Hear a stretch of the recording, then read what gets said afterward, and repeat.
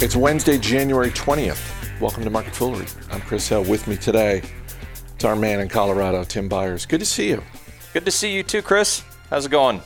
It's going pretty well. We've got some tech equipment news. We've got consumer goods in the news, but we're going to start with the stock of the day, and that is Netflix. Fourth quarter revenue came in a little higher than expected. Profits were on the light side, but Netflix added 8.5 million global subscribers. That's about 2 million more than Wall Street was expecting, and shares up 14% today. It's pretty impressive here. I think what we can say now officially is that in the streaming wars, Netflix is Coke, Disney Plus is Pepsi, everybody else can take a seat. Or I don't know who the RC Cola here is, Chris, but clearly Netflix is the Coke. I mean, just take a look at those 8.5 million subscribers. The thing that really stands out to me here, Chris, is that 83% of those subscribers are from overseas. And this is something that really shouldn't surprise us, but I think does surprise the street, because we think that Netflix is a U.S. company, and they are. I mean, they do get a lot of their revenue and profit from the U.S., but they are increasingly seeding programming around the world in foreign languages with local producers, local talent. But here's the other thing that's really interesting.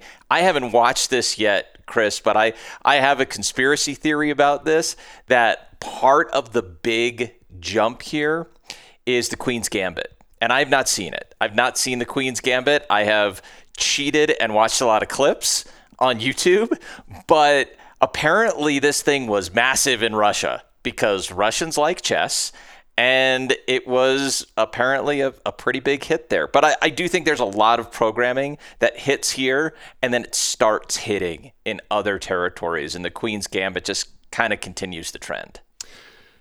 It is interesting because what you just described is a scenario that we've seen play out previously with Netflix. We've certainly seen this play out with Disney Plus. Yeah. And that is the idea that a big hit show that gets a lot of buzz is the kind of thing that can drive new subscribers. You know, it wasn't, in the early days of Netflix, it wasn't an amazing advertising campaign that Netflix spent money on that got a lot of signups. It was creating original programming that got a lot of attention. And in the early days, that was things like Orange is the New Black, House of Cards, that sort of thing.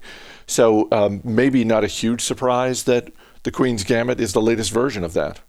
Yeah. And, you know, they were working on this pre-pandemic, obviously. And, you know, we keep wondering when will be the time when Netflix spends big on something they expect to be a viral hit, and then it flops, and then Netflix is in trouble. I think that discounts the value of the business model, which is Ted Sarandos saying, I'm going to make 1,000 bets. I'm not going to make one big bet. I'm going to make 1,000 bets, and one of them is going to hit. And I think that just keeps proving out over and over again. And this is why Netflix has now passed the 200 million subscriber threshold worldwide. That may be what's driving the gains here today as well. But Netflix, you underestimate this business to your peril. I want to get to their guidance in just a second, but let me ask you about this, because this is something I've been thinking about over the past week or so as the calendar flips to 2021 and we see more headlines of studios, particularly movie studios, pushing back launch dates, release dates, that sort of thing, because they have to in part because they have to push back production schedules.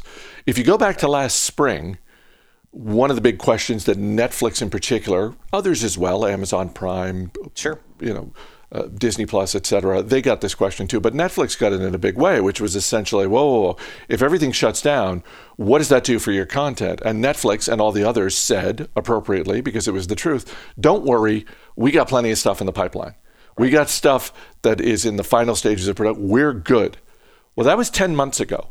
Right. And I'm curious, at what point should you and I feel any meaningful level of concern that this pandemic goes on and keeps productions shut down to the point where Netflix and others have to come out and say, you know what? From a programming standpoint, the cupboard is going to be a little bare in terms of new programming simply because productions have been shut down. Yeah, it's definitely something to look for, and we should be looking at Netflix's own promotion schedule, as they come out and they talk about new shows or they talk about new seasons.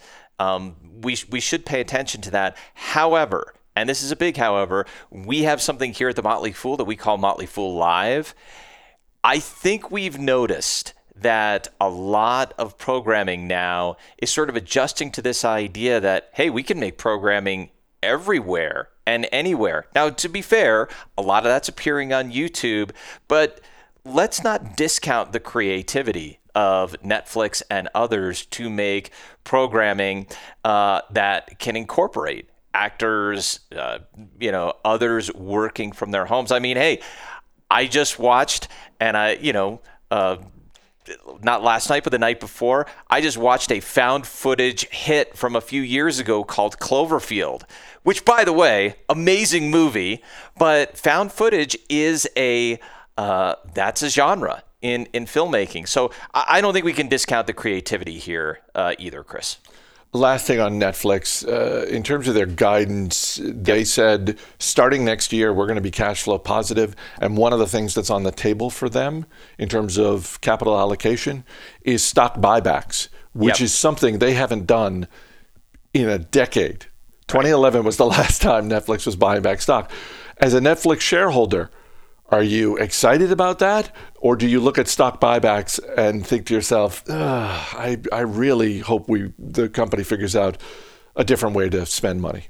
Yeah, I would like them to figure out a different way to spend money here because Netflix is richly valued. We know that. And then in addition, the other guidance they gave is cash flow neutral. 2021, not raising new capital from here on out. That is outstanding news. So if you don't need to raise new capital, right, and you're going to be cash flow neutral and then ultimately cash flow positive, don't go spending that too soon. I mean, look, you can go into the candy store. It doesn't mean you have to buy something. Let's just hold off a little bit, make that balance sheet a little bit stronger, because here's the thing. In these times, let's take your last point, Chris. So you have some studios that can't make maybe some certain projects. That's going to open up some projects for Netflix to bid on. And you're better off if you can bid on those projects when your balance sheet is fat. So don't go spending too soon here, Reed. We need you to fatten that balance sheet. Second quarter revenue for Procter & Gamble rose 8%. The consumer goods giant also raised their outlook due to higher demand for their cleaning products, both home and personal grooming. But in terms of the stock, shares of Procter & Gamble are basically flat, and I was a little surprised by that because this is not a stock that has taken off over the past year. It's basically flat for the past year as well. Yeah, this is, isn't this interesting that when you look at these earnings, and the blowout was meaningful. Like, I'm looking at the adjusted earnings target that Wall Street was looking for, and it was $1.51 a share, and Procter & Gamble came in at $1.64. That is meaningful. This is a COVID stock, right? I mean, we've been at home. We need more cleaning products. We're cooking at home. I mean, this is COVID is tailor-made for Procter & Gamble. I hate that that's true because we all wish that COVID was gone, but it's funny to me that Procter & Gamble is not getting the tailwind here because the results speak to just how necessary the Procter & Gamble product family is for those of us stuck at home with COVID. So what's it going to take in order to drive the shares up here? I don't know. So let's take your last point here, Chris. Maybe this is one where Procter & Gamble does have to get aggressive with buybacks, because if it's not going to move, where else do you put that capital? Yeah, I was thinking the same thing, in part because we've seen over the past 4 to 6 months, some of these consumer products giants exercise some pricing power. Right. So, I look at P&G. On the face of it, this is a good quarter, but they're also pulling the levers you would want them to pull to move the stock higher. So to your point, if what they've done so far isn't really moving the stock, then for a company like this, for a stock like this, then a buyback plan makes sense. It might make some sense. It might make some sense to maybe hike the dividend a little bit here, put some more into R&D, and maybe look at, I'm not Ron Gross here, but I'll put my Ron Gross hat on here for a second here and maybe look at a tuck-in acquisition or two, because there are some consumer brands that have really been hurt badly during the COVID crisis here. And this is an opportunity maybe to broaden the portfolio a little bit. Shares of Alibaba are up more than 5% because company founder Jack Ma has made his first public appearance in 3 months. I should point out this is not an appearance that he made out in public. This was a video that he filmed tied to an event. But look, I think if you're an Alibaba shareholder over the last few months wondering legitimately, where's this guy been? If it were moving up dramatically more than that, I would think it was a little overblown. A 5% tick up seems right to me. It does seem right to me too. And I mean, can't we say, not to be too draconian about this, but aren't we just glad that it's not a hostage video? I mean, yes. Honestly, for a number of reasons, we're glad. For a number of reasons, because we were starting to worry that Jack Ma, was like something horrible had happened here. So he surfaced. It really is just kind of a charity event. He's thanking teachers. It's nice. It's very kind of, it's just a normal thing. And it wouldn't even be news if it weren't for the fact that he'd been missing for 3 months. And let's be clear, Alibaba, this does not mean that the scrutiny of Alibaba goes away, but he's the founder. The Chinese government did not like what he had to say a few months ago, right before he went underground. The Chinese government has since said that they are going to pursue possibly some more strict regulatory oversight of Alibaba, and that could include breaking up different parts of the company. At the very least, they are taking some more strident action against Ant Financial, which is the payments part of Alibaba. So, the regulatory scrutiny doesn't go away, but boy, sigh of relief to see Jack Ma is not completely out of the picture here. We're going to stick at least tangentially with China on our final story, which is ASML Holdings.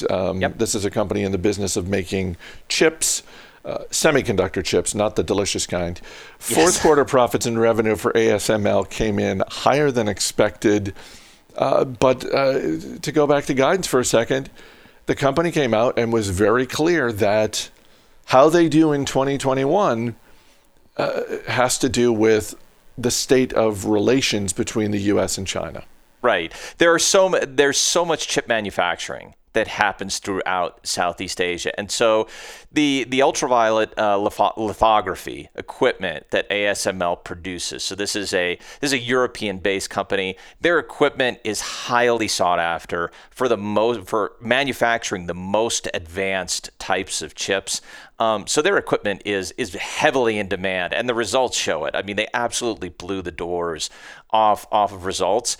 And I think what they're signaling here, Chris, is like, hey, look, if you guys learn to cooperate, we can keep this up.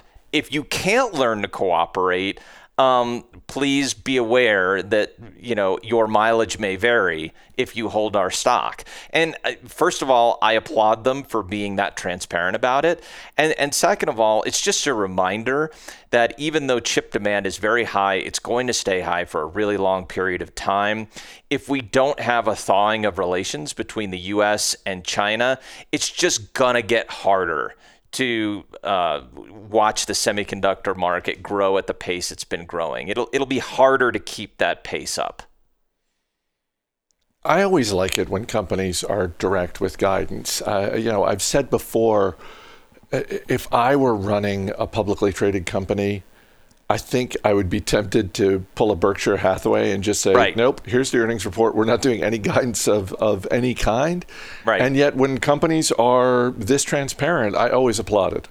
I do too. And what I like about this guidance is it's so much better than we expect to be between 13 cents and 15 cents a share, which is meaningless. Instead, what they're giving you is the metric to watch and say, hey, there is a macroeconomic factor here. It's something that, it's different to forecast that and then come back and say, hey, that macroeconomic factor we told you about, here's what's happening there. That's way different than, and we've seen this a million times, right, Chris? Somebody comes out and says, yeah, you know what? The weather patterns last quarter, they just weren't favorable to our business. And so shoppers decided not to come to our store. Really? Is that really the reason? Because I think it may have more to do with your products and less to do with the rain. Well, and it goes back to something that we talk about all the time, which is when you're an investor and you're looking for guidance, it's not to say that there isn't value to be found or insights to be found from analyst notes that come out from Wall Street firms. It is to say, however, that you should pay more attention to what is the guidance that the company itself is setting up. And in the case of ASML, they're very clearly saying, look, this is what we're saying is going to move the needle for us. Right. And I think that's fair to say. I think there are a lot of companies, honestly, that are looking for the same thing. They're just not saying it yet. But irrespective of that, right now ASML has a very healthy business. They're absolutely killing it. And their product is very necessary for making the most advanced chips.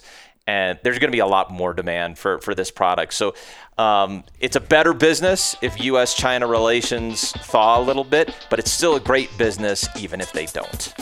Tim Byers, always good talking to you. Thanks for being here. Thanks, Chris. As always, people on the program may have interest in the stocks they talk about, and the Motley Fool may have formal recommendations for or against, so don't buy or sell stocks based solely on what you hear. That's going to do it for this edition of Market Foolery. The show is mixed by Dan Boyd. I'm Chris Hill. Thanks for listening. We'll see you tomorrow.